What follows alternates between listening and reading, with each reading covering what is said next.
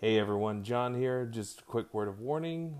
We will be spoiling this film in its entirety, so if you have not seen this film and you don't want it spoiled for you, just hit pause real quick and go and watch the movie and then come back and enjoy the show. Excuse me. Could you give me the number at the sorority house? Please. Yeah, sure. It's, Fellatio 20880. Fellatio. It's a new exchange, FE. It's a new one on me.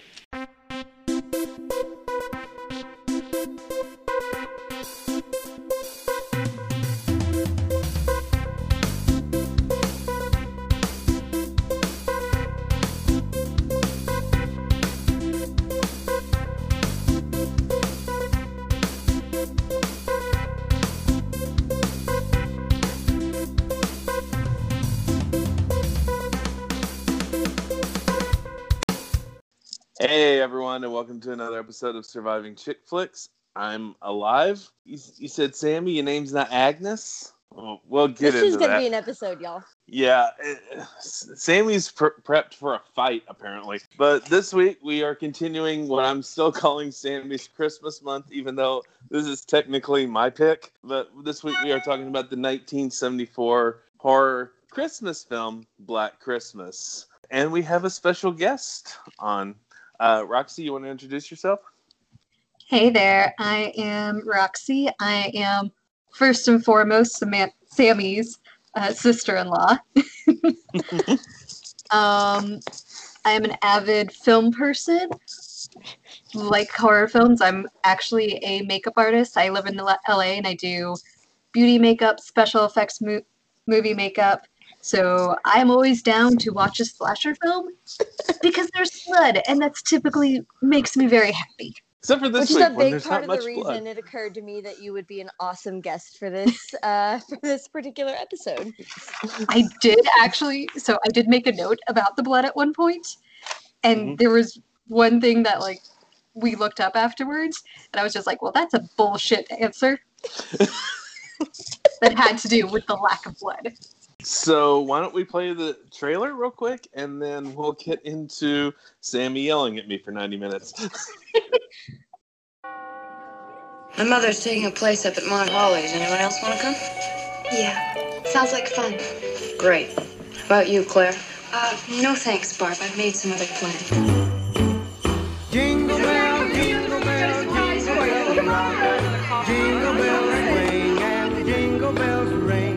Mom, hang on, I can't hear you. No, we're just having a little party. Now the Hey, quiet! It's him again! jingle bell rock. Listen, you pervert, why don't you go over to Lambakai? They could use a little of this. Jingle bells square in the frosty air.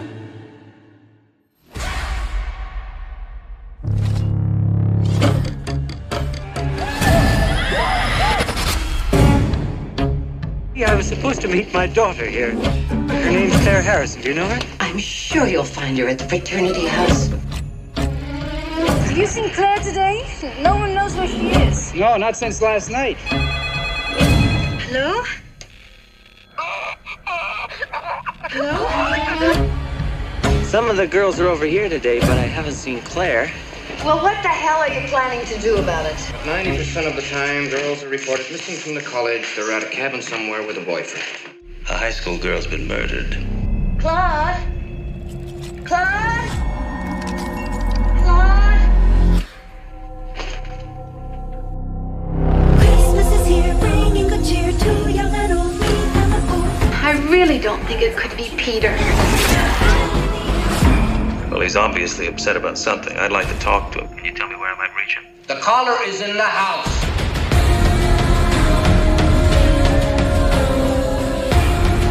Come on, this is a sorority house, not a convent. Are you up there? Jess? You can't rape a townie.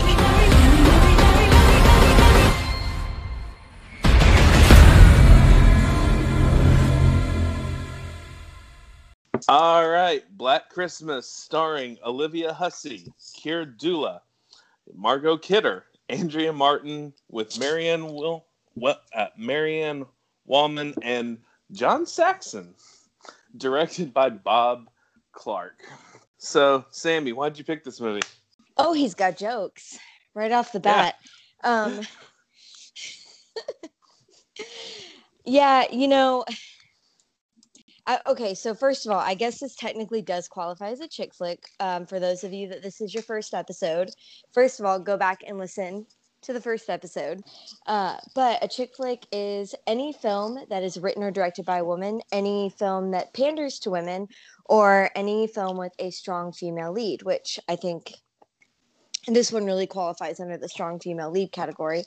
That being said, this film is in my month under duress. And okay, that makes more sense to me, actually. Yes. Well, the original plan was, in addition to Roxy being on the show, we were going to reunite one more time for this dumpster fire of a year with our friends Mark, Mindy, and Karen, who were on the Scream episodes and Sammy's favorite Sleepaway Camp. Take a drink. And unfortunately, combination of work and not feeling well took most of my defenders away. I'm hoping Roxy's in my corner this week. We will see. Yeah. So spoiler alert from the movie. So I'm used to with Sammy and Christmas movies, it being like the super cheesy like Hallmark movies is the one I'm used to her suggesting and recommending. So when she first messaged me about this, I was like, okay, that's what we're watching. Yes. And then I looked it up and went, oh no, this is not her kind of movie. So this being under duress makes far more sense now. You know what? That's a great thing about that though, is I'm a wonderful contradiction as a human being, because our whole episode on Jackie Brown was just me gushing about my love for Quentin Tarantino and everything that he does, which is completely the antithesis to the other side of my personality, which is very much the Hallmark Lifetime side. Yep. And we did watch a Lifetime movie last week, which John survived. I did. Oh no, she infected you. She infected you with the Hallmark Lifetime channel cheesiness. Well, to be fair a little, and second, if you can halfway hold my attention for 90 minutes, you're probably going to get a bare recommendation. So, not necessarily it was a... That's the standard. That's the bar right there. Yeah. Cool. If you don't make me throw things, then you're probably fine. See, safe haven. Oh. The angriest I think John has ever been at the twist ending to a movie. Also, the fastest I've ever turned on a movie. And it almost made it. Yeah, honestly, all this makes me want to say, and this may shock people, is move over Sleepaway Camp. I think I found a contender for the worst movie of 2020. And the thing is, I get it. We say horror's not really my genre, but I survived 3 out of the 4 movies for October. Like I like horror movies if they're good. Yeah. And as we'll get into, I loved the remake of Black Christmas, the 2019 version. I thought it held my attention. I thought it was a good movie. I think the appeal for this film is not necessarily, before this really kind of revolutionized the slasher film. I mean, some argue this is the first slasher film, and some argue it's tied with Texas Chainsaw Massacre for first slasher film. And then pretentious nerds like me we'll have a list of like 7 obscure Italian horror films that came a decade earlier. So, I mean, but without this movie, we wouldn't have stuff like Halloween. Or at least that's the argument to be made. So I was going to say, like, one of the notes. So, as we talked about before we started this, to everyone listening, I was Yes. definitely got drunk while I was watching this movie, heads up. So, and I have notes, and there's a beautiful progression of my notes of me being sober to me no longer knowing what's going on. And so at the beginning of my notes, I am very thoughtful, and like I wrote this whole thing about how the 70s, you have the birth of the blockbuster because you don't have the production code anymore, and then you get rid of the production code, and they go apeshit for slasher films and things like that. Yep. And so I And thought, then the MPAA came along and ruined it. They did. You know, honestly, I don't know if it was your level of sobriety that led to not knowing what was going on, because for those of you listening, I definitely did not watch this under the influence of NyQuil and did not fall asleep Of course before not. the end You of the never. movie. So on my rewatch that never happened, Mhm. I wanted to give the movie the benefit of the doubt. I was like, well, maybe I was just tired. Oh no.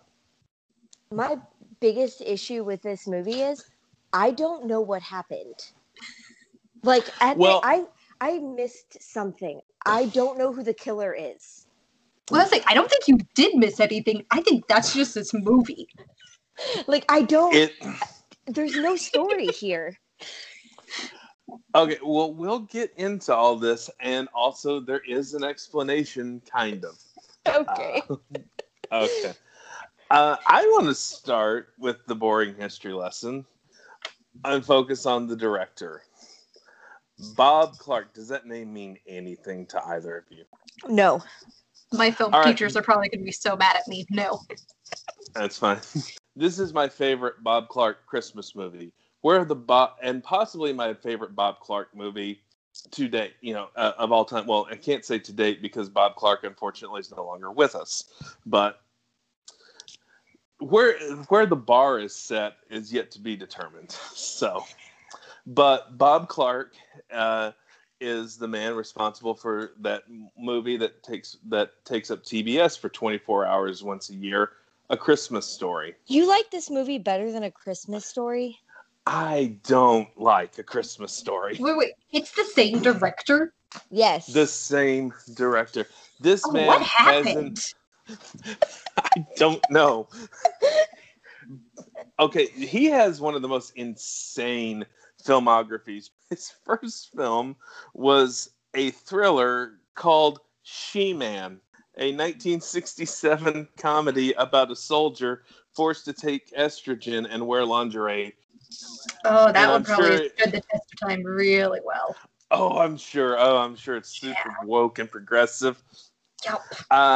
But he really kind of hit, I don't want to say his stride, but really the first thing that got him noticed was he did a film called Death Dream or Dead of Night, and he also did a horror film called Children Shouldn't Play with Dead Things. So he started out kind of in horror, and then this was, I guess, maybe his biggest hit, but he went on to do not just A Christmas Story, he went on to do Porky's, which of the 80s, late 70s, 80s era TNA comedies, I don't like. He did the Dolly Parton, Sylvester Stallone film Rhinestone, where Rocky and Rambo sang country music. He made Baby Geniuses. It sounds to me like this guy has no idea who he is as a director, which now seeing his filmography explains so much more about this movie. Yes. Because this movie doesn't know what it is. He made a sequel to A Christmas Story that nobody knows about. There's a sequel? There's a sequel. There is not. And it's not a Christmas. Well, there is A Christmas Story 2, but he didn't make that. It was a 1994 film called It Runs in the Family. And it's about Ralphie and his parents, and it stars Charles Grodin, Mary Steenburgen, and Kieran Culkin in the Ralphie role. Really? Yeah, it's not a Christmas movie. Did ever see the life of day? Yeah, it got released. But it's just, And it's a sequel in as much that it's just another story about that family based on another novel by Gene Shepard, who wrote Christmas Story. Just looking through the list of what he did, I think this is the only thing on his list that I even remotely like or would ever watch without a gun to my head. Yeah, it definitely explains a lot more about this movie and the structure and format of this movie. Yeah. But, I mean, I'll give him the benefit of the doubt that he was at least trying, different things. He wasn't just doing the same thing over and over again. And that's the best compliment I can give him. His last film was called The Karate Dog with Pat Morita and John Voight. Oh, The Karate Dog. Yes. It's a real movie. Like, is that an Air Bud movie? Because that sounds like it should be an Air Bud movie. No. All right. Air Bud had Disney money. This had whatever shady backdoor Canadian film producer would let him make this. It's kind of funny though, because despite his very awkward filmography, this movie in particular, it had some people that have been in other stuff. Like the cast itself isn't bad. Yeah, I mean, we got Lois Lane before she was Lois Lane. John Saxon was in just a crap load of like horror films. He was in Nightmare on Elm Street. He was in some of the Dario Argento films. So, I mean, he was known. Keir Dula, who played Peter, he was Dave in 2001: A Space Odyssey. And, Jess, our lead, depending on when you went to high school, you had a 50-50 shot of seeing her naked in your English class. Because that's exactly how immediately I was like, oh, it's Juliet, whose boobs we all saw. Unfortunately, I did not see her boobs because my English teacher has seen that film a couple of times. But yeah, she was in the 1968 Romeo and Juliet.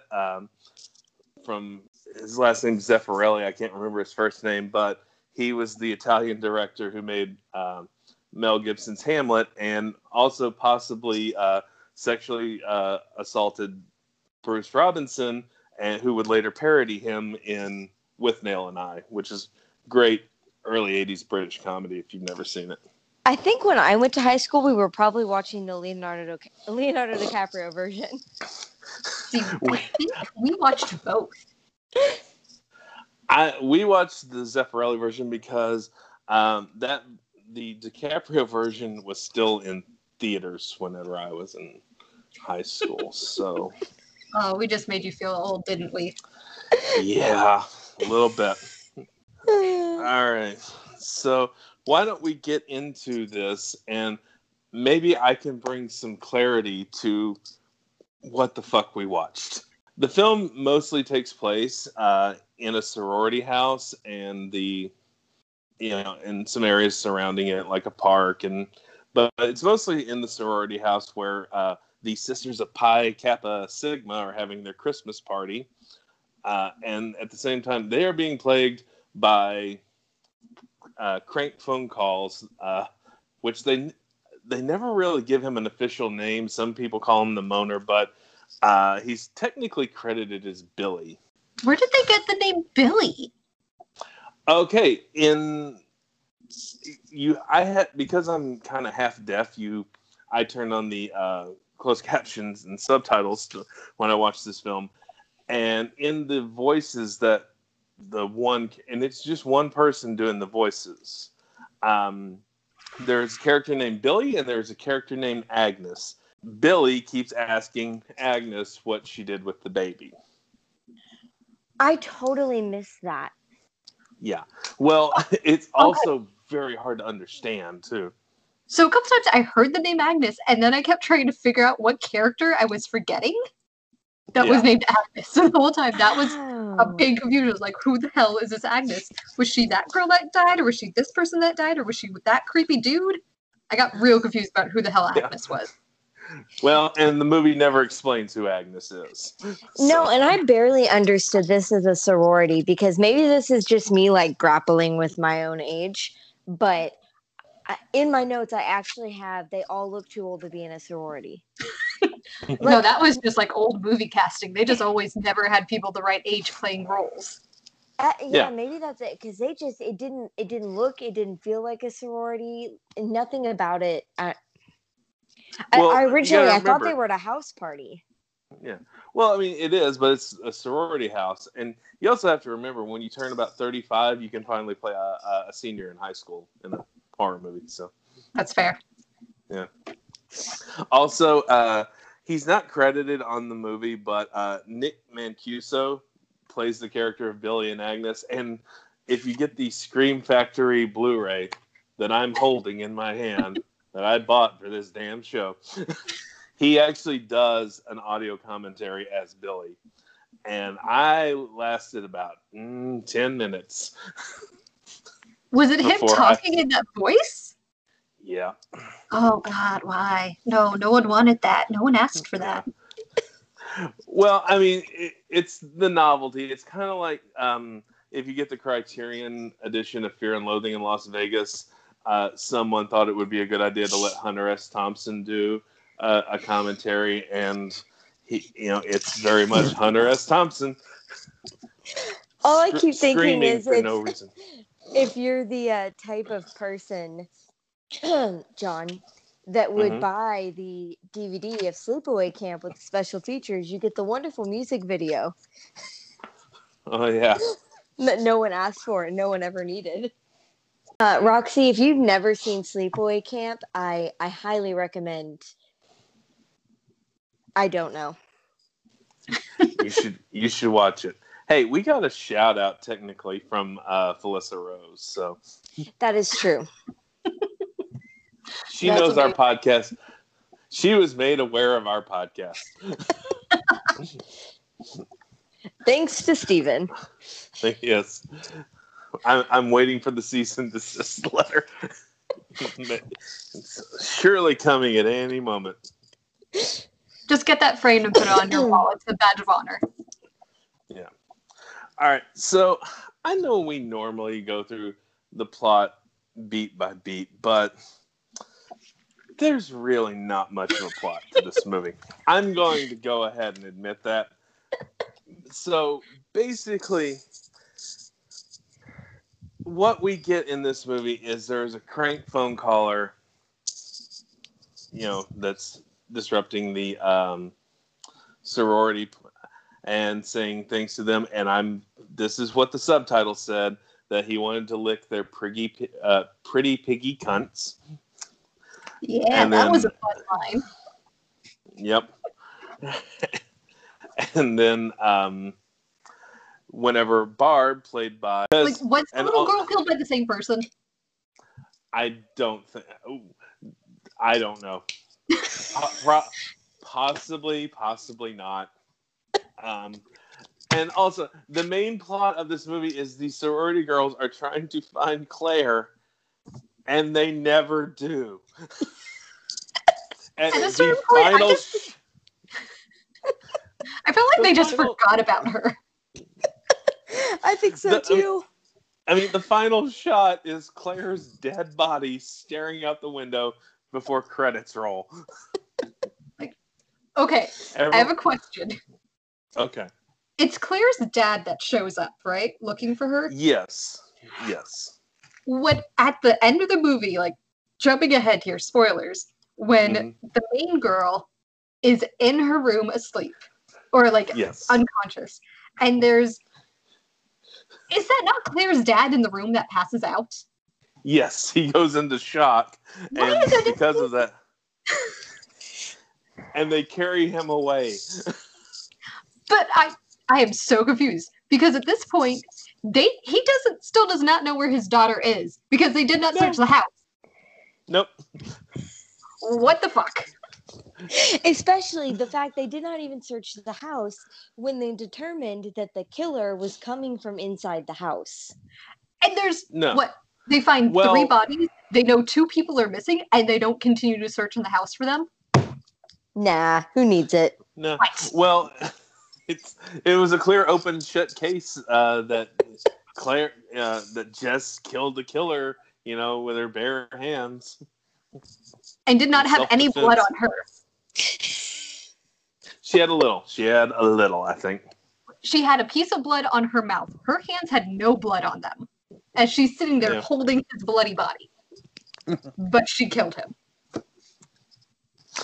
That is some lazy storytelling and blood work right there. I'm just saying. Yes. Yeah. And no, and it's, I will say, okay, I'm going to give the movie a little bit of credit. It did have one redeeming, well, really two, but one major redeeming quality for me, and that was the house mom, Miss Mac. As much of a cliche as she was wonderful.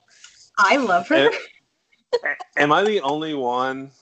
And feel free to tell me I am. That every time they said Mrs. Mac in my head, I was doing the sing-song Miss Mary Mac.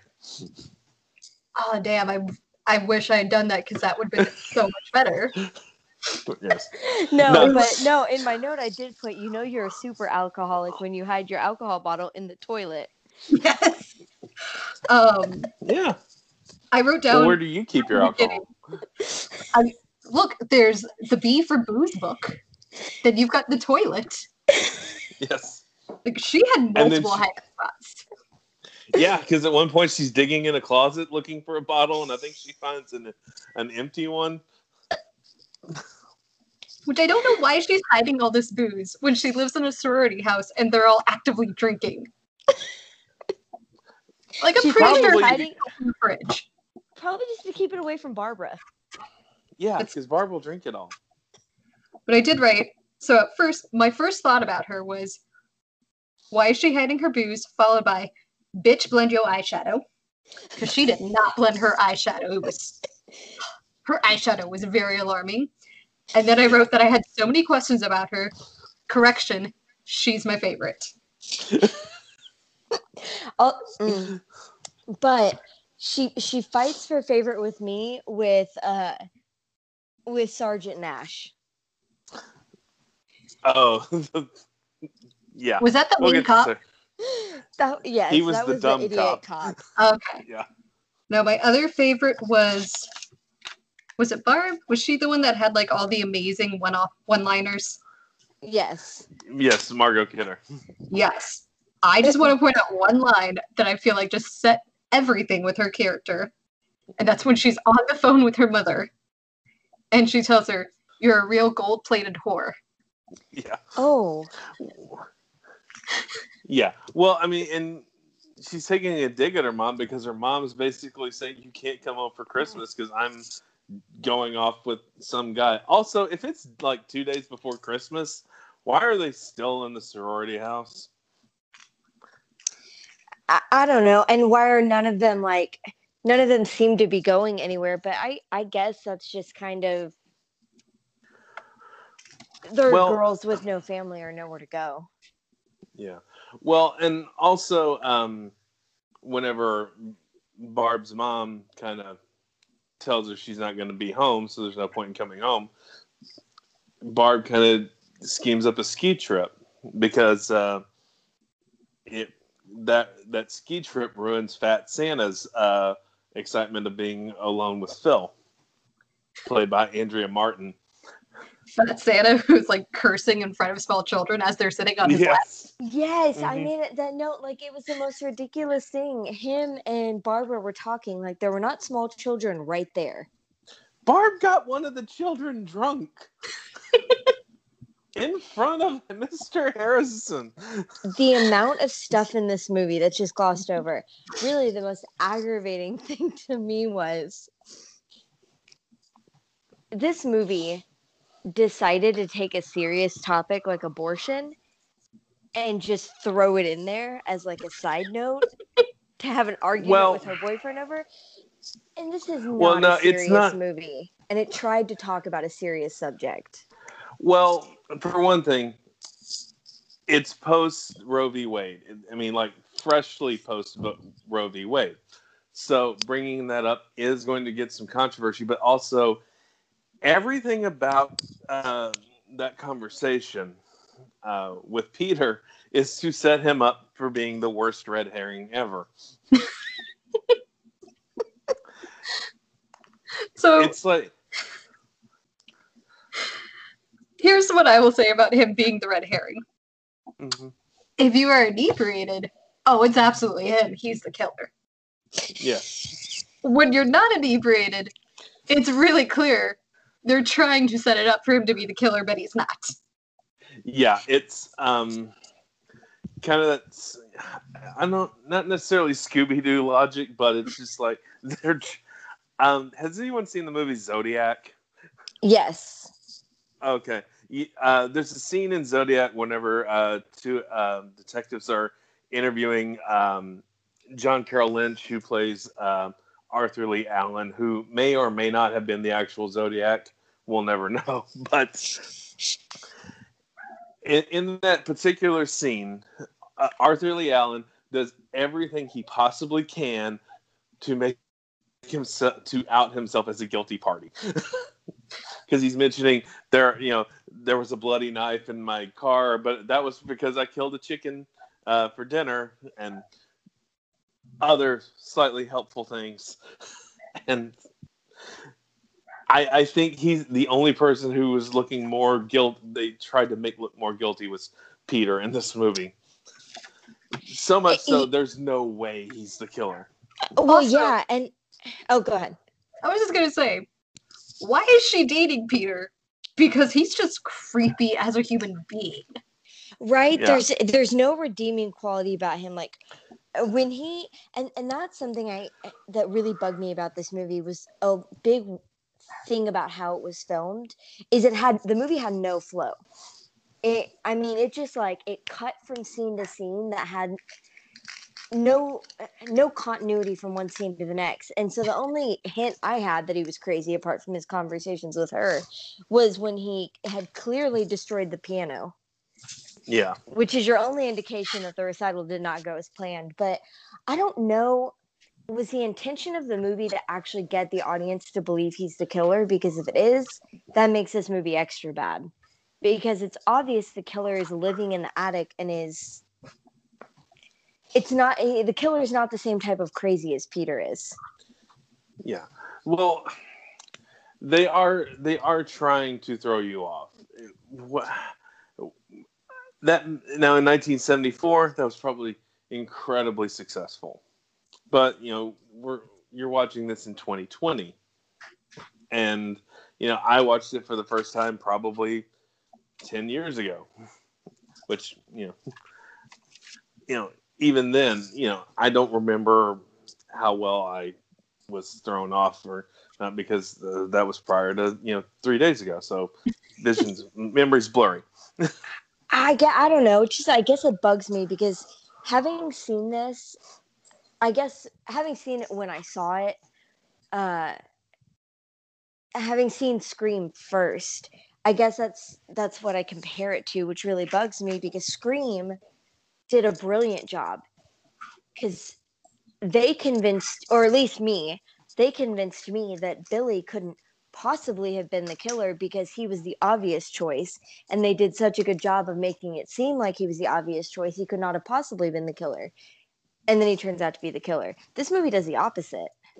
Mm-hmm. No, I agree with that. Well, and you gotta remember, this is a low budget movie. It was made in Canada. That they didn't know if it was going to have what level of success it was going to have. So, but it was kind of a game changer for the genre. And so just because you did it did it first, doesn't mean you did it best. But it set things up so that way it's like, okay, we can do this, and now we're going to improve upon this down the line. That's fair. It's fair, but also it still does not mean it did a good job and that this is enjoyable. Yeah. And also I saw this very shortly after having seen the 2019 remake.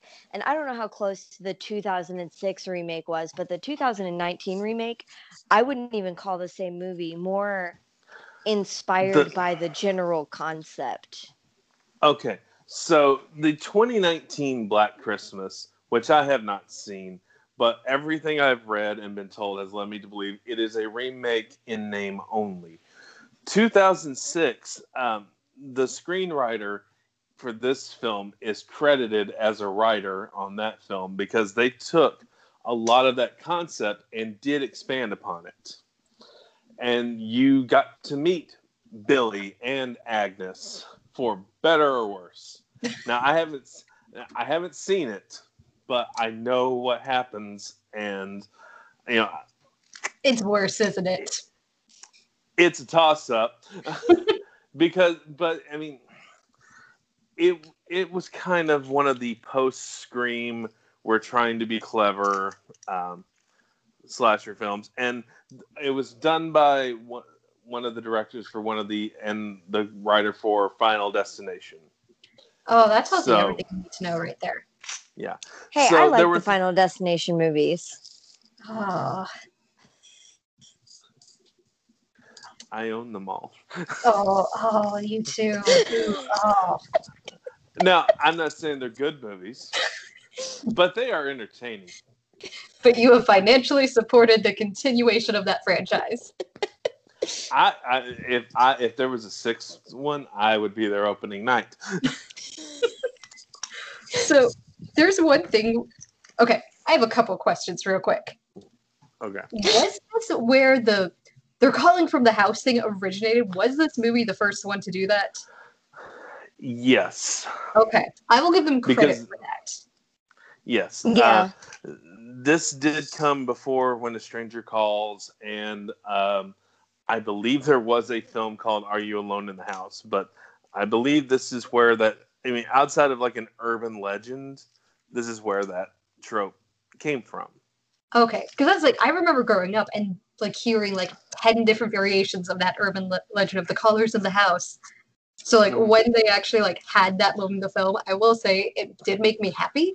It's like, oh, here's that moment. Here's that iconic moment that's always like kind of parodied and stuff in all those films.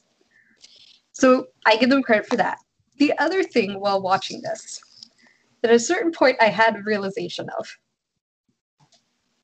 Bad 70s horror films, because yes, I'm going to go ahead and say that this is a bad 70s horror film, are modern day Lifetime Channel thriller movies. Well, I mean, Joe Bob Briggs did say that Lifetime Television is the last place of true exploitation cinema. So it absolutely is, because there were multiple moments and I have worked on several bad Lifetime Channel thriller movies. Okay, we work on them knowing what we are making, and there's definitely moments in this I was like, oh, I filmed a scene almost identical to that. Oh, we had that moment set up in this film. Yeah, no, it was almost exactly that same sort of tone. And guess what? It also wasn't the killer. Yeah. So if you think Lifetime Channel movie, I never thought of that. It's the same thing, just with better filming and prettier people. Yeah.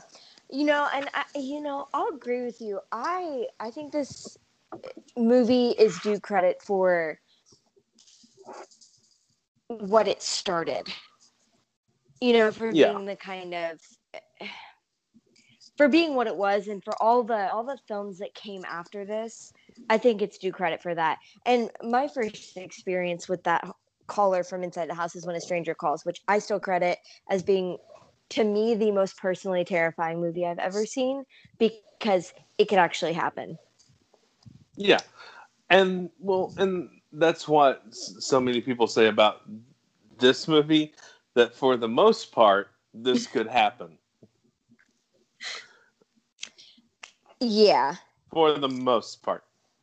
Just search the house, people. Anytime something's going on and the cops show up, insist they search every damn room of your house. Yeah, they had an attic with, obviously this killer was living in that attic for some time period. I mean, I feel like that's what the movie's trying to imply, and nobody knew. Okay, multiple times. Sorry, go ahead. I was going to, or at least it was, he was living there from the beginning of this film forward. Yeah. Multiple times, Were there not shots where they saw the attic and the attic door was open? Yep. As someone walks by it. If you have an attic that has one of those like obvious like, oh, here's the panel, would you not notice if it was randomly open? Yeah. Probably. Like, I know these are supposed to be like multiple times they kind of lean to they're sorority girls. They're not going to be the brightest people. However, you would still notice something like that unless you were completely wasted. Like, I will give the den mother a pass on that because she was clearly drunk most of the movie. The rest of them were sobers. But you gotta remember, the den mother is the only one that went up into the attic. I mean, she was looking for the cat, but that's how she met her demise. I feel like they spent more time looking for the cat than they did for the other girl. Yeah. And were as equally successful. Yeah, they never... Oh, well, the cat was in the attic, but... Yeah. Yes, and that little girl thing bothered me because it was completely pointless and totally unrelated to the story. Well, it was good. Well, but you got to remember that helps set up some things later, like, you know, the neighborhood watch coming by and scaring the crap out of Jess and Phil. I mean, Phil and Barb are at least worried about finding Claire. Not enough to search the attic, but I mean, Phil at least is... Barb and Phil are at least going to the police, trying to get them to do something. Of course, Barb keeps drinking, so she's not really of use, but Phil keeps looking. Jess has her own problems, because you got to remember, she's pregnant, and she's trying to tell her boyfriend, you know, she wants the abortion, and then, you know, he's like, you know, you're keeping that baby, you know, the cliche argument. Yeah, I think this movie is just trying to accomplish too many things. But I want to make sure you're referring to the neighborhood watch that you need a neighborhood watch to protect you from, right? Yeah. Okay, just clarifying. Because without a doubt, the previous... the one that they go, oh, I'd rather face the killer than them. Yep. Yes. It's the creepiest neighborhood watch in history. Yep. Also, I would like to point out that one of them has like a rifle or something, and he definitely like is semi-pointing it at their faces at one point. Yep. Like, that man should not be trusted with a weapon. Well, they're also Canadian, so they probably have never handled a shotgun that way. Okay, and one more thing too. Are we also to believe, and I understand it was done for comedic effect, and don't get me wrong, it was funny, that a grown man, probably in his mid-30s, doesn't know what the word fellatio means? I did write down it's something dirty, ain't it?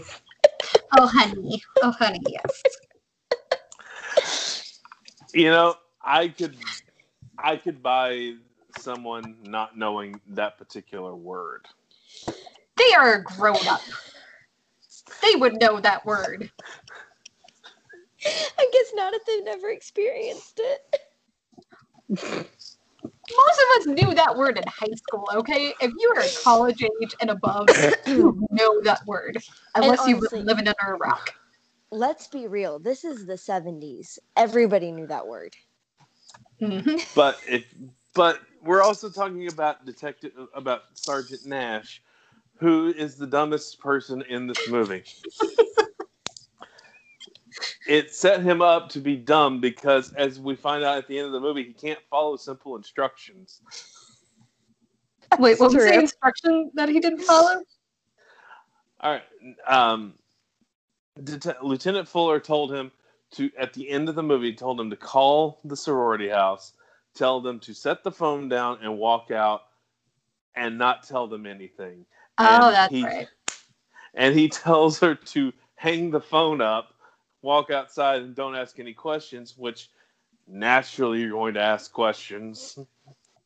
And he spills the beans that the calls were coming from inside the house. So he's getting a stern talking to from Fuller at the end in the sequel that we never saw. Well, I mean, it's obviously she's not going to leave her friends that she doesn't know are dead yet upstairs in the house by themselves. Obviously, because I beg to differ. You tell me the killer's in the house. My first reaction is, I'm booking it. Bye. Yeah, me too. Like, I'm sorry, y'all. Well, if you're in a horror film with me, I will prioritize my own life over you. Well, and also, you know that guys with guns are coming. Yeah. As long as you get out of there calmly, odds are they're going to be okay. Mm-hmm. You know, I want to pay this movie another compliment, thinking about Jess. So I should keep tally of all of these compliments that you're giving. When you get to 5, I get a month off from Nicholas Sparks. So for all the you owe me for this movie. I don't know when, I don't know how you're gonna pay up, but you will pay up. I have an ABC Family Christmas musical in my back pocket entitled Mistletones. Oh, John, I'm so sorry for you in advance. I am so sorry. I'm going to argue that I've probably seen worse. So, because first of all, I'm pretty sure no one in Mistletones was dead the entire time. And an allusion to my worst film of all time, I'm pretty sure a sad man's not going to drive through the desert for 45 minutes to get a terrible blowjob, cry, and then drive back. Oh dear. Yeah. All right, you might win then. I'm just kidding. I would not do that to you, but I still definitely feel like you owe me a movie. That being said, I'm going to pay the movie a compliment. For all the things this movie was kind of I'm searching for the paved the way for. The whole final girl thing. Now, I know that the final girl came into being before Scream, but Scream, being the like meta awesomeness that it was, explained what a final girl is. Jess shouldn't be a final girl, but it's pretty clear that she is, because she's not a virgin, clearly, and I don't. She doesn't really fit the criteria for being a final girl. So I do think that was something interesting that this movie did. Well, and the whole final girl theory really does stems from there's a book on film studies and feminism called Men, Women, and Chainsaws, written by Carol Clover. That's really where the term final girl came from, and that came from an examination of all these movies where there is usually, not always, but usually a final girl standing, or in this case, this movie, sleeping her ass off. Well, and isn't it also okay? So at one point, Barb makes a comment, and I thought it was towards Jess about her being able to tell a walking virgin or a lifetime virgin. No, that was Claire, right? And so she said it about Claire, but maybe to Jess. Oh, okay, never mind then. My whole thing. Nope, never mind. I got nothing. That was when the alcohol. She was the first one who died, so that kind of like turns that whole theory on its head. Yeah. Well, and also, theories like that are meant to be subverted. I did write down. Because I know one of the things is always like the first one to show their boobs dies. If you show your boobs in a horror film, you die, right? That's typically one of like those cliches. So I wrote down, because she showed her boobs in a different movie, but not this one, she got to live. Yep. Fair. And she died in that movie. She did. Therefore, don't show your boobs if you want to live in a horror film. That was the whole thing with Jamie Lee Curtis too, wasn't it? Like, it was way after she did Halloween before she was ever in a movie. I'm going to have to quote Scream again, aren't I? Yeah, you are. Trading 3, 80 places. She didn't show her tits, so she went legit. Oh, there you go. Right. Yeah. Which, weird side note about Trading Places, R-rated Eddie Murphy movie that I was allowed to see as a child. But meanwhile, The Golden Child a PG-13 Eddie Murphy movie I was not allowed to rent. What? Yeah. That makes no sense. You think? I have many Also, questions. I was able to rent Hellraiser 2 as a child because it was the unrated cut, and therefore it wasn't rated R, so I got away with that. Poltergeist PG Spielberg produced movie wasn't allowed to rent. You're starting to make a lot more sense to me. Yeah, it was randomness in my household. Like, my dad would let me rent the Elm Street movies. My dad would let me rent Alien, and my parents were okay with me watching Die Hard and Lethal Weapon 2, but my mom didn't want me to watch Lethal Weapon 1.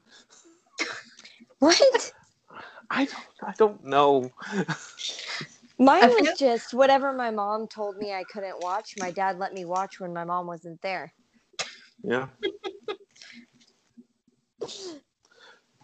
So, yeah, and then I turned 18, was able to rent whatever I wanted, and I just kind of left them out of it. See, we had like all the movie channels when I was a teenager, and my parents did not pay enough attention. So, yeah, I watched a ton of movies I probably should not have watched at the age I watched them. Okay. Add to this, 1997, the Howard Stern Private Parts movie came out. Did my parents take me to see that movie? It's a yes or no question. Yes, they did. Oh no. Oh yeah. So I remember this didn't happen to me, but my aunt, when she was 12, A Clockwork Orange came out in the theater, and her mother took her and her best friend to see it, and her mother didn't know. Oh no. Oh, and that's a very disturbing movie. That's the only movie that my brother ever watched where I ever saw my dad go, and he was 17, and my dad go, I'm not entirely sure I want him seeing that. Yeah, I didn't see that film until college. A guy in my one creative writing class, it was theater appreciation class, was talking to me, and I hadn't seen it, so he let me borrow it, and I at least had the good sense to not watch that with my parents in the house on the off chance that they would come in at a horrible moment, which is a lot of the first half hour of that film. Yeah. I actually remember seeing bits and pieces of it when I was like really, really, really young, because my parents would sometimes watch movies and kind of forget what the movies were. And then they just suddenly be like, here, go play in your room for the next 10 minutes. Okay, you can come back and watch this part. All right, now go play again.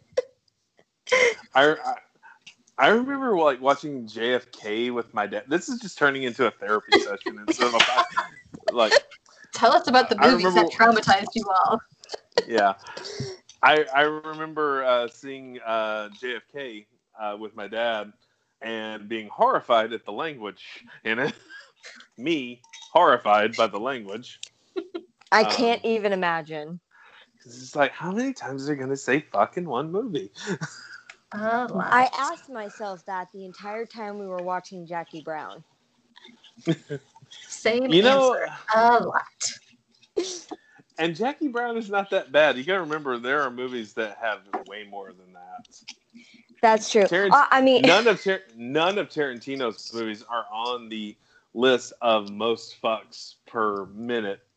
That's a Wikipedia article that exists. I need to look this up because now I'm so curious. Well, I will say, to this day, my brother and I are still grounded for watching The Exorcist against my mother's wishes. Oh, that's right. You mean the movie that I sometimes will turn on repeat and fall asleep to because it's basically white noise at this point? Yeah, that one. Yeah, that one. Oh, geez. No. No, that movie completely scarred me. Oh, that movie is still on my list of I won't watch it. Yeah. I wish that movie had scarred me because I watched it for the first time in my best friend's house, my best friend at the time's house, in the middle of the afternoon, in a brightly lit room with his cousin and his mom kept coming in and out. So no terror happened that day, but I still love the movie.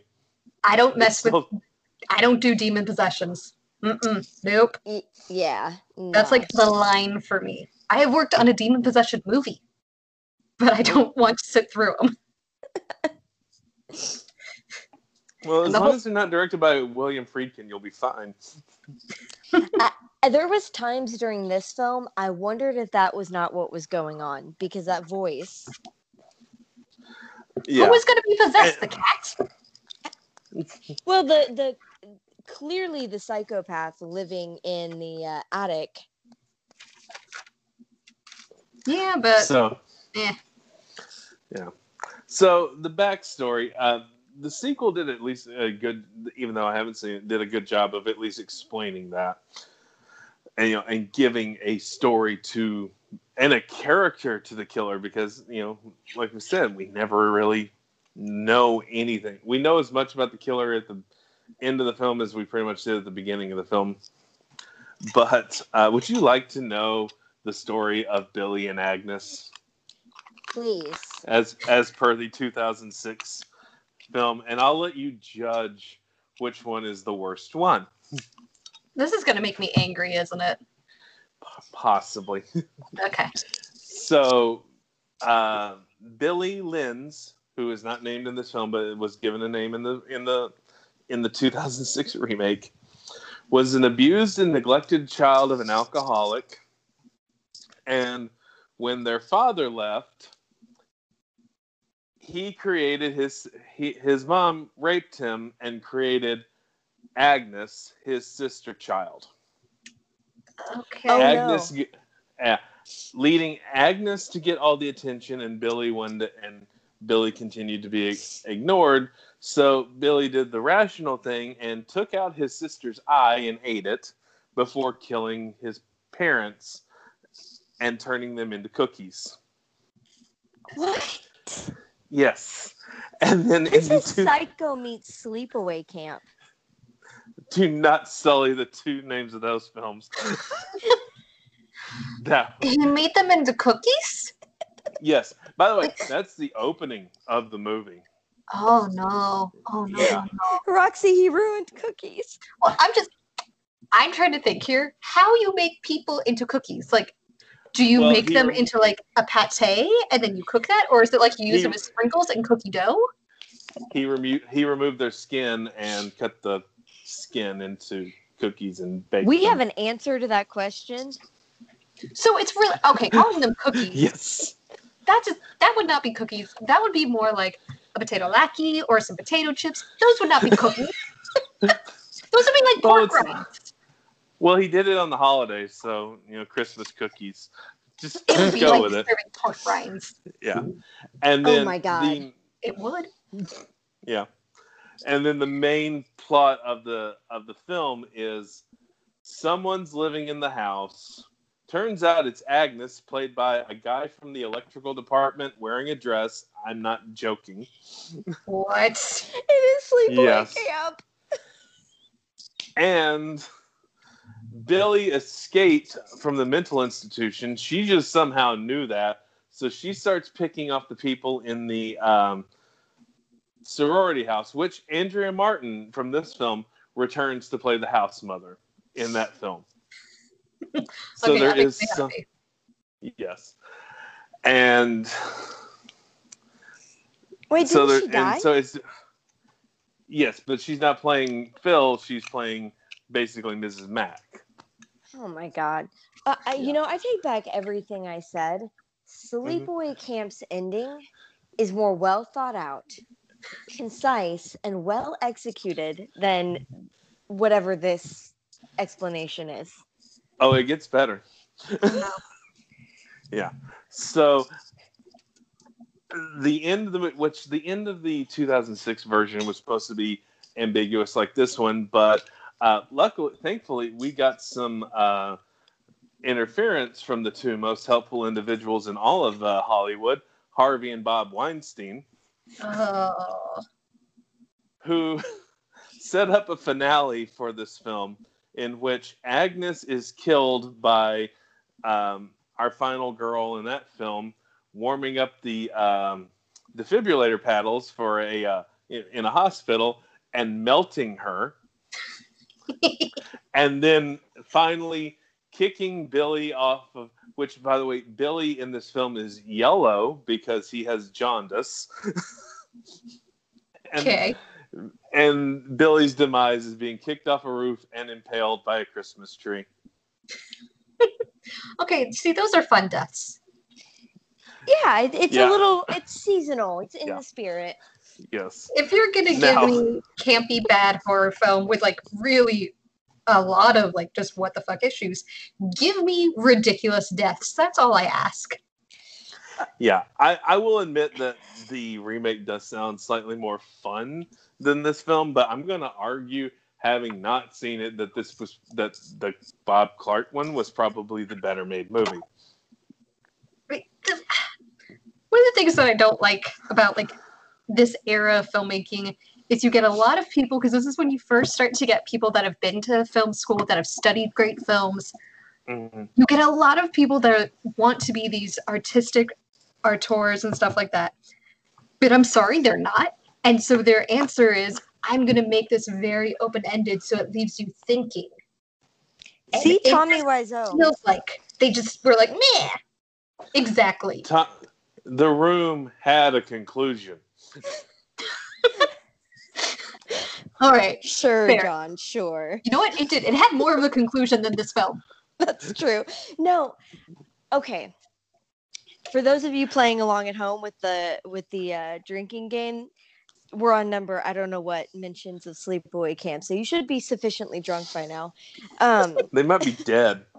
I don't know if I'd survive this past week. They're at least at the point where this podcast just got infinitely better. No, I agree. If you're gonna give me a bad movie, there's levels. There's good. Then there's bad and so bad it's good. And then there's just bad. And this Sleepaway Camp got to so bad it's good because at least it's entertaining, right? Like you watch it with your friends and it's a fun couple of hours. This movie never hits that level where it's so bad it's good. It just kind of exists. It's weird that I'm the one defending this film, and yet I sort of agree. Because here's the thing. I understand all the flaws in this film, especially when... All right, none of us were alive in 1974. I'm going to go out on a limb and say that. But I think if you had seen this film in 1974, or even 1984, or possibly 1994, we might have a different take on this, because all of us saw this film in the 21st century for the first time, unless Roxy saw it somehow before all that. I used my time traveler skills to see it when it came out. All right, cool. But I think had we seen this film earlier, we might have more of an appreciation for it than we do now, because we're so used, because this film set so many cliches that are now cliches. So it was fresh then, so we might have a different outlook had we seen this much earlier than what we did. I can agree with that. I feel like it was kind of the way you guys talked about The Craft, when we did that episode. I feel like The Craft had a special meaning to people that were that saw it when it first came out, and it set the tone for a specific genre of movie that they sort of fell in love with. So I can understand how that might be the case. And in the case of stuff like The Craft or The Crow, which weirdly enough, my parents took me to see The Crow in theaters. Mother was horrified, but it's kind of like the right film and seeing the right film at the right time lends much more of an allegiance to it. Like seeing The Crow, was a revelation to me because I had never seen a comic book movie that could be that edgy for that time, But, a slightly edgier film like Fritz the Cat, which was based on adult-owned, comic books made specifically for adults, it was boring as shit. So, and that came out, and that also came out in the 70s. So, Was even Fritz the Cat like the Felix the Cat? Was it that sort of style? No, it was basically a cartoon cat, not inspired by Felix, but inspired by loads of drugs. That basically got high and had a lot of sex. I mean, it was kind of a satiric comic book. So never mind then. Yeah, that sort of the Robert Crumb era of comic books for the one comic book nerd listening to this show. So now that we've kind of unpacked everything, I think it's time to ask. Well, I think as much as we can. I feel like we've unpacked what the director gave us. I guess you just want to get this over with, aren't you? I'm really curious to find this out. Actually, I guess I'll start with Roxy. So, what did you like about this film? I liked a lot of the lines because they are so ridiculous. And some of the one-liners just had me laughing so hard.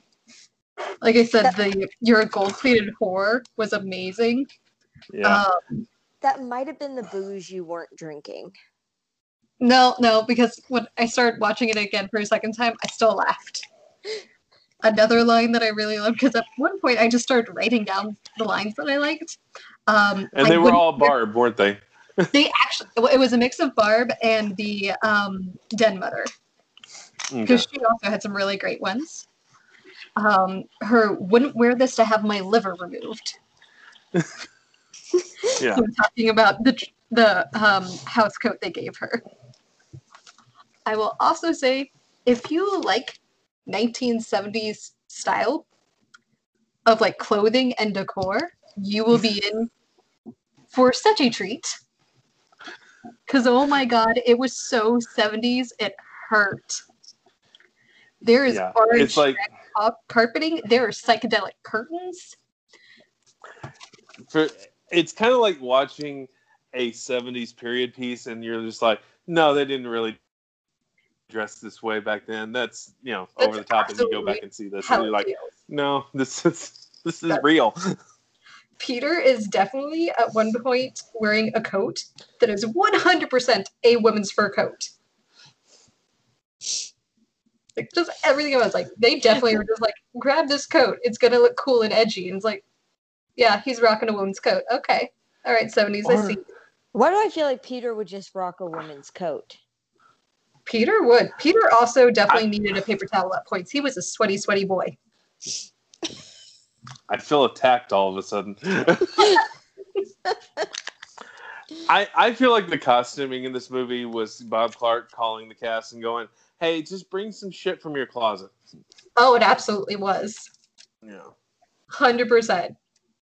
Because guess what? They still do that now. Yep. Hey, if it works, it works. And Exactly. I guess it tends to be a little bit more authentic.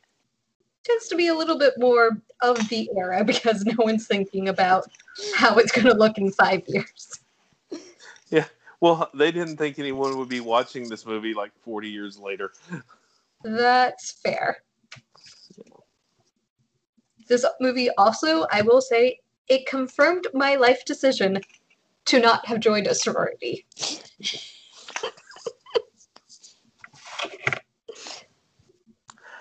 I think this is maybe the best depiction of a sorority because they weren't all mean, like the typical mean girl.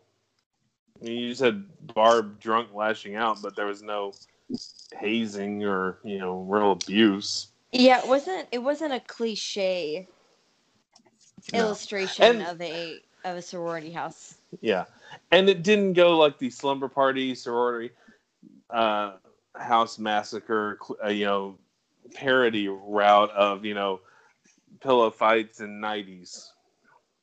I mean, No, they still all died though. yeah, Like, the entire sorority house was essentially killed off. The dead mother was a raging alcoholic. And they were definitely like traumatizing small children at a community outreach. yeah. Still That confirmed. is true. I made the right decision of not being a sorority girl. So, John, what did you like about this movie? Okay, so I do like a lot of the things in this movie. I like the way it's shot. I liked because I have an appreciation for older films, and the ambiguity didn't really bother me as much as probably you two. But I love some of the writing. I think like Roxy said, some of the lines in here are absolute gold. Anything with Mrs. Mack is freaking hilarious. Half of Barb's lines are hilarious. And John Saxon, being a horror fan, I like seeing John Saxon in a lot of things. So that's really kind of my defense. That's all I got. Yeah. Sammy, So, what thing did you like? Singular.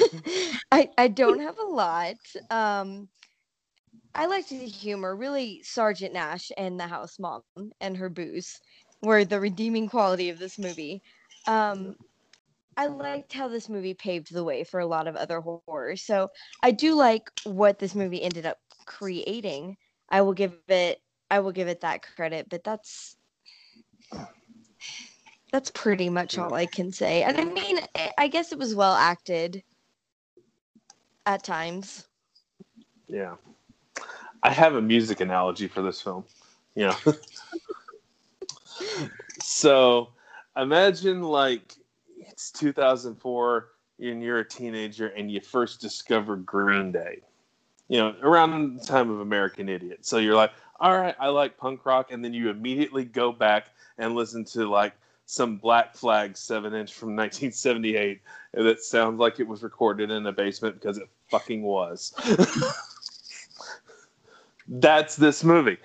This is the Black Flag 7-inch recorded in the basement that paved the way for Green Day to do. That analogy makes a lot of sense to me, and that kind of bothers me. Yeah. Think about the mental gymnastics I had to do to come up with that. Oh, I do want to give them credit for one other thing, actually. Okay. And that was some of the editing on some of the kills. Yes. They actually, especially because going with that this was one of the earlier films, and this is low budget, I will give them credit for being very clever with their editing on conveying the kills without ever actually showing any practical deaths. Yeah. And, this movie kind of went the same route as Texas Chainsaw Massacre, which everyone, in the back of your mind, you're thinking this is an absolute gore fest, but that movie's only slightly bloodier than this film. Like, Jaws is way more graphic than either of those two films. Like, one of the few things we looked up was it was the director's choice to not show the deaths. Mm-hmm. And I will say, as someone that works in films, I will call him out that was not a choice. That was he saw the price tag and said, nope, we're just going to shoot around it. I would agree. I think they did a good job with that. Yeah. All right. I'm going to give you guys a 45-second time limit. What did you guys think sucked about this movie? Roxy, you can go first. This was just boring. At the end of the day, that's really... it had some fun moments. And that's where, I suggest if you watch this, do it as a drinking game because it'll help you get through some of the boring moments. The one drinking game rule I wrote down, because yes, that is the point I got to, was every time the dead mother drinks, you have to take a drink. And I feel like if you do that, you're going to enjoy this movie far more, because when I tried to rewatch it again, it was just very, very dull. I like this idea. It makes it way more fun. I also feel like I'm like a raging alcoholic with all this, but it's fine. Yeah. You know what? Next year for my birthday, we're going to instead of going out, we're gonna watch this movie, but still feed me the same amount of shots and see when this movie gets fun. Oh no, no. It is decided. Oh no. All right, Sammy, what did you think sucked about this movie? So, literally in my notes next to dislikes, I have how much time do we have? 45 seconds apparently. This movie has zero flow. So it doesn't, I mean, the pacing is just terrible. The pacing is awful. One of my big issues is I don't care about any of the characters. And I hate that in a movie. It's something I didn't like about, it's something I really didn't like about Sleepaway Camp and about other movies. If you cannot, in 2 hours, make me care that any of these people are dying, I don't know. I just see that as a problem. I didn't care about any of them. This movie was only 98 minutes, by the way. Oh, God. And I would say, it tried to gloss over a serious topic like abortion in what was really like a kitschy slasher film. But I can kind of let that go by the fact that they probably just didn't have any other way to... It was what they thought at the time was a good idea of how to create a red herring. But honestly, the biggest crime this film commits is what Roxy said. It's boring. So is this where I have to reach and find what I didn't like? Yes. Okay. First of all, I hate all the music in this film with those slow, dreary-ass choir Christmas carols. If everyone is tired of this trend of them slowing down and remixing pop songs slower to make them, for horror movie trailers now. Oh God, the rendition of Silent Night that opens this film just drove me up the wall. And I also don't really like this style of music. I like goofy Christmas music, not dreary, sad, serious Christmas music. As for the film, I agree. This film is very dry. I will say it's very, very dry. It needed to balance out the kills a lot more, because it's like you have the one at the beginning, you have like 20 minutes in, and then Mrs. Mack gets it, and then no one else dies with the exception of the little girl who we never saw ever, alive or dead. No one else dies until the end of this movie. And so you have this whole hour of them trying to set up, a red herring. Everyone in this movie, they try at one point to set up as a red herring. And it's just so obvious that it's painful. And also, this may be controversial, I didn't really like Jess at all. Because it just felt to me her whole only point was to be angry and British. And that's about it. You learn nothing about Jess's character other than she's pregnant. You learn nothing about most of these people. It's like, all we know is it's like surface level. Like, Jess is pregnant. Barb's an alcoholic. Mrs. Mack is an alcoholic. Phyllis is there. Yeah. What do we know about Phil? She that's wore why glasses. you don't care about any of them, because you don't know anything about them.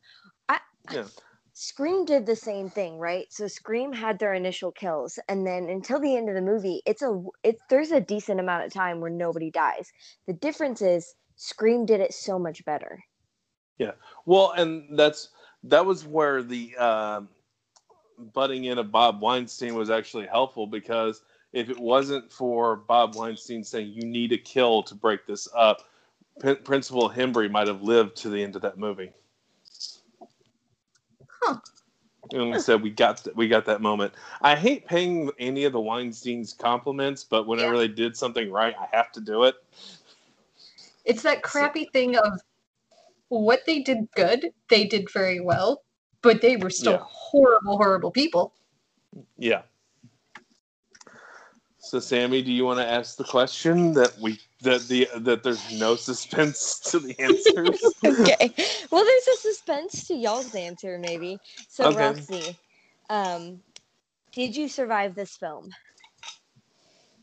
No. Like, I literally had to go back and rewatch it because my notes were incoherent. And I thought that was because I had just reached that level of drinking, and then going back and rewatching, it's like, no, that was just the movie that was enhanced by the drinking. So what about you, John? Did you survive? Okay, I'm going to be the one alone in the rowboat. I did survive this film, and I do like this film, but at the same time, I don't really watch this film a lot. And it's going to be a long time before I do watch it again. So I wouldn't watch it on the regularity of a Scream or an Exorcist or a Sleepaway Camp. This is like Sleepaway Camp 3. I'll watch it on the same amount of times. But I mean, I like this film for more what it did for the genre than what it actually is. But, you know, and also I have seen so much worse. Like, if you gave me the option to watch this or Holmes and Watson with Will Ferrell and John C. Reilly, I will take Black Christmas 100 times over that piece of shit.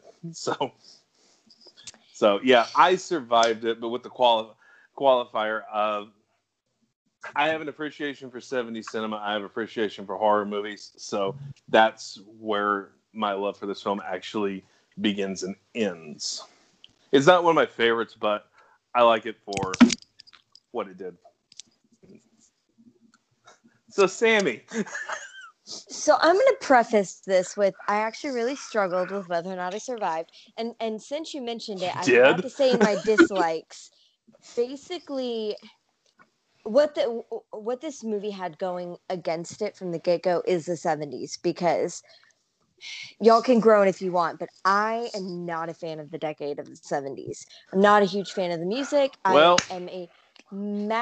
really hate the fashion and everything about the decor. I'm a big fan of the 80s.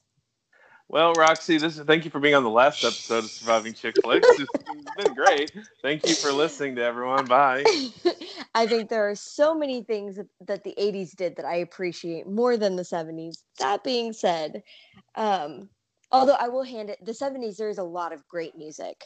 So I'm not knocking the whole decade and there for is that. A lot of great cinema. I just haven't really forced it upon you yet. I'm sure that's true. But the only thing I had to compare this movie to really was Sleepaway Camp, which I did not survive. This is a better made movie.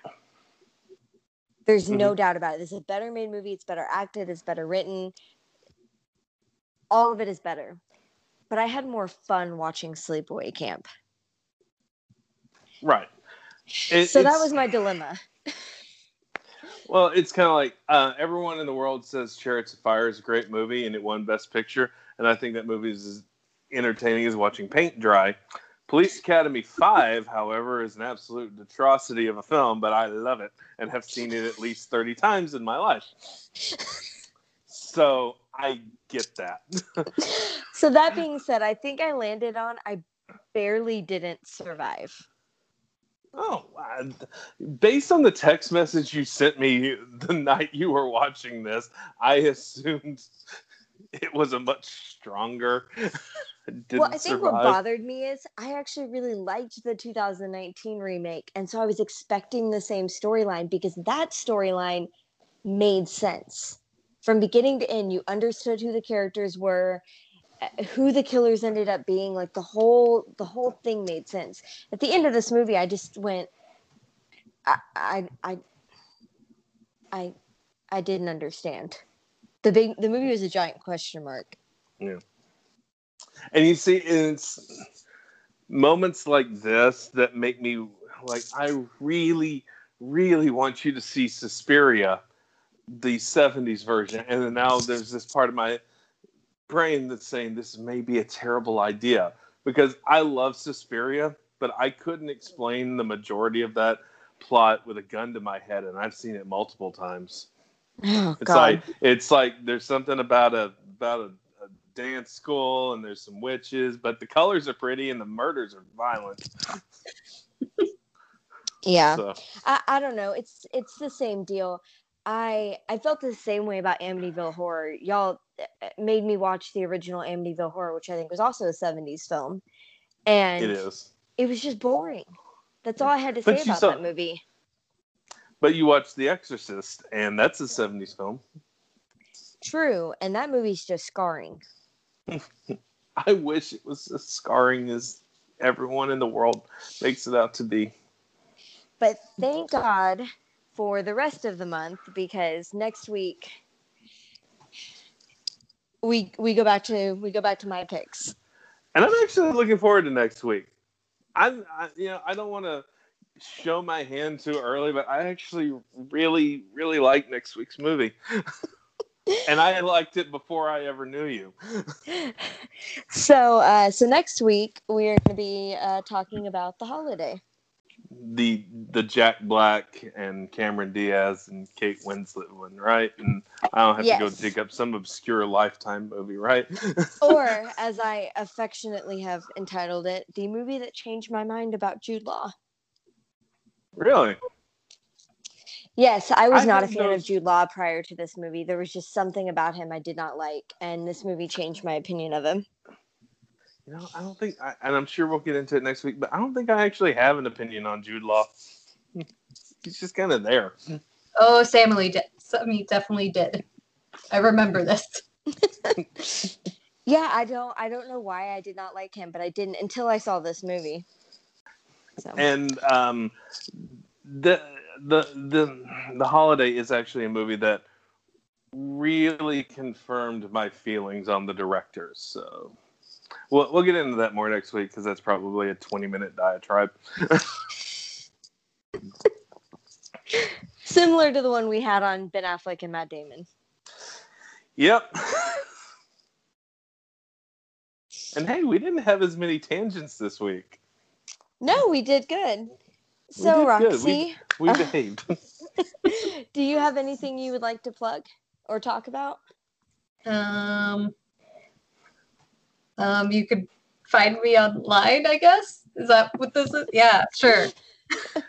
Like if you have a show that you're doing or anything you want to promote, or anything you're working on you want to talk about. So I do, along with all my makeup stuff, which you can find that on my Instagram, which is at Roxanne_McDaniel. I also have a secondary Instagram, which is all vintage and retro stuff. And on that account, speaking of me drinking profusely, I have a weekly cocktail show I do called Cocktails on the Rocks. And yeah, you can look that up. And every week I show you how to do different cocktails. It's and pretty we're awesome. doing we're doing holiday themed ones, and that'll be for all of December. So what cocktail would you pair with Black Christmas? You know, something strong. Yes, something definitely strong. Probably, because sometimes I do classic cocktails, sometimes I do ones that are original creations. I'd probably say doing the peppermint martini this week would be a good one, because it is just 2 different kinds of alcohol. And so it makes for a very strong drink. It's also one of the ones I did right before watching this movie, so that definitely played into the level of inebriation I had to watch this. Perfect. Sammy, you got anything you want to promote or plug or talk about? No, I think we're good. I think we're close enough we can talk about it. And if not, John, you can cut this out. Okay. So we will be starting an additional movie every single month. So just stay tuned for that. We're going to be doing our manly movie of the month starting in January. Yeah. I like The that manly title. movie of the month. Yeah. The manly movie of the month is basically any film that we just wanted to talk about that we can't shoehorn into our 3 bullshit rules about what a chick flick is. And I made the rules, so I can call them that. And we are going to be starting with the wonderful film Stop Loss so that I can spend 20 minutes Is that the one? Is that actually the one we're starting with? Because I started researching a different movie, so I gotta start all over. No. We're not starting with that. That's right, because Stop Loss falls into our category. It's directed by a woman. I forgot about that. Okay, yeah, I was just like, you threw me there for a second. So which one are we starting with? So which one are we starting with? I was ready for my 20-minute diatribe on my love for Ryan Phillippe. Like that you have like your tangents planned out in advance. Like, yeah, I'm gonna put time aside so I can talk about this obsession. It's really the only prep we do for the show. Hey, because the movie I was prepping for, I had tangents ready to go. But we are starting with Lawless, right? Yes, Lawless. That's right. That's our first manly movie. Good. So I can spend 20 minutes talking about my love for Tom Hardy. This is great. And I'm going to spend a good 20... Well, I'm going to spend 20 minutes talking about my love for Nick Cave and also bring up Gladiator 2. There's a sequel? There almost was. And we're going to talk about it because it is super relevant to what we're going to talk. Well, it's relevant into the sense that Nick Cave wrote both screenplays. Hey, I will say, although we plan out some of our diatribes, our like 20-minute rabbit hole we went down about who is better, Matt Damon or Ben Affleck, was totally spontaneous. Yeah, I thought we were just going to talk about Bennifer. No, we went... And we settled on another great romance of his life. Yes. And we settled on Casey Affleck is better than both of them. Oh, as an actor, not as a person. I just want to make that very clear. All right. All right. Well, thank you everyone for listening. Be sure to follow us on Facebook, Twitter, Instagram, TikTok. Still not on OnlyFans because we haven't hit that level of desperation. I'm going to keep going with that joke until we do. And as always, rate and review. I found out we have a couple of reviews on Apple Podcasts now. Oh, we do? Do I want to know? I think they're good. Okay. There's a lot of random tirades, but other than that. Yeah. Well, and Roxy, thank you for being on the show and going down this journey with us, and hopefully you'll come back. Hopefully we didn't scare you off of doing this show.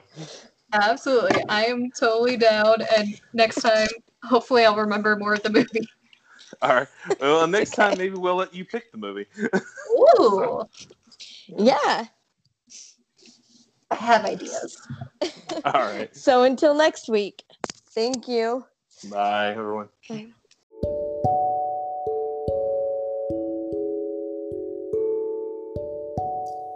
Surviving Chick Flicks is created and hosted by John Baggett and Samantha McDaniel. Our audio engineer and editor is Cody McLean. For an ad-free version of the show, please visit patreon.com/survivingchickflicks, where $5 a month gets you an ad-free version of the show as well as our manly movie of the month.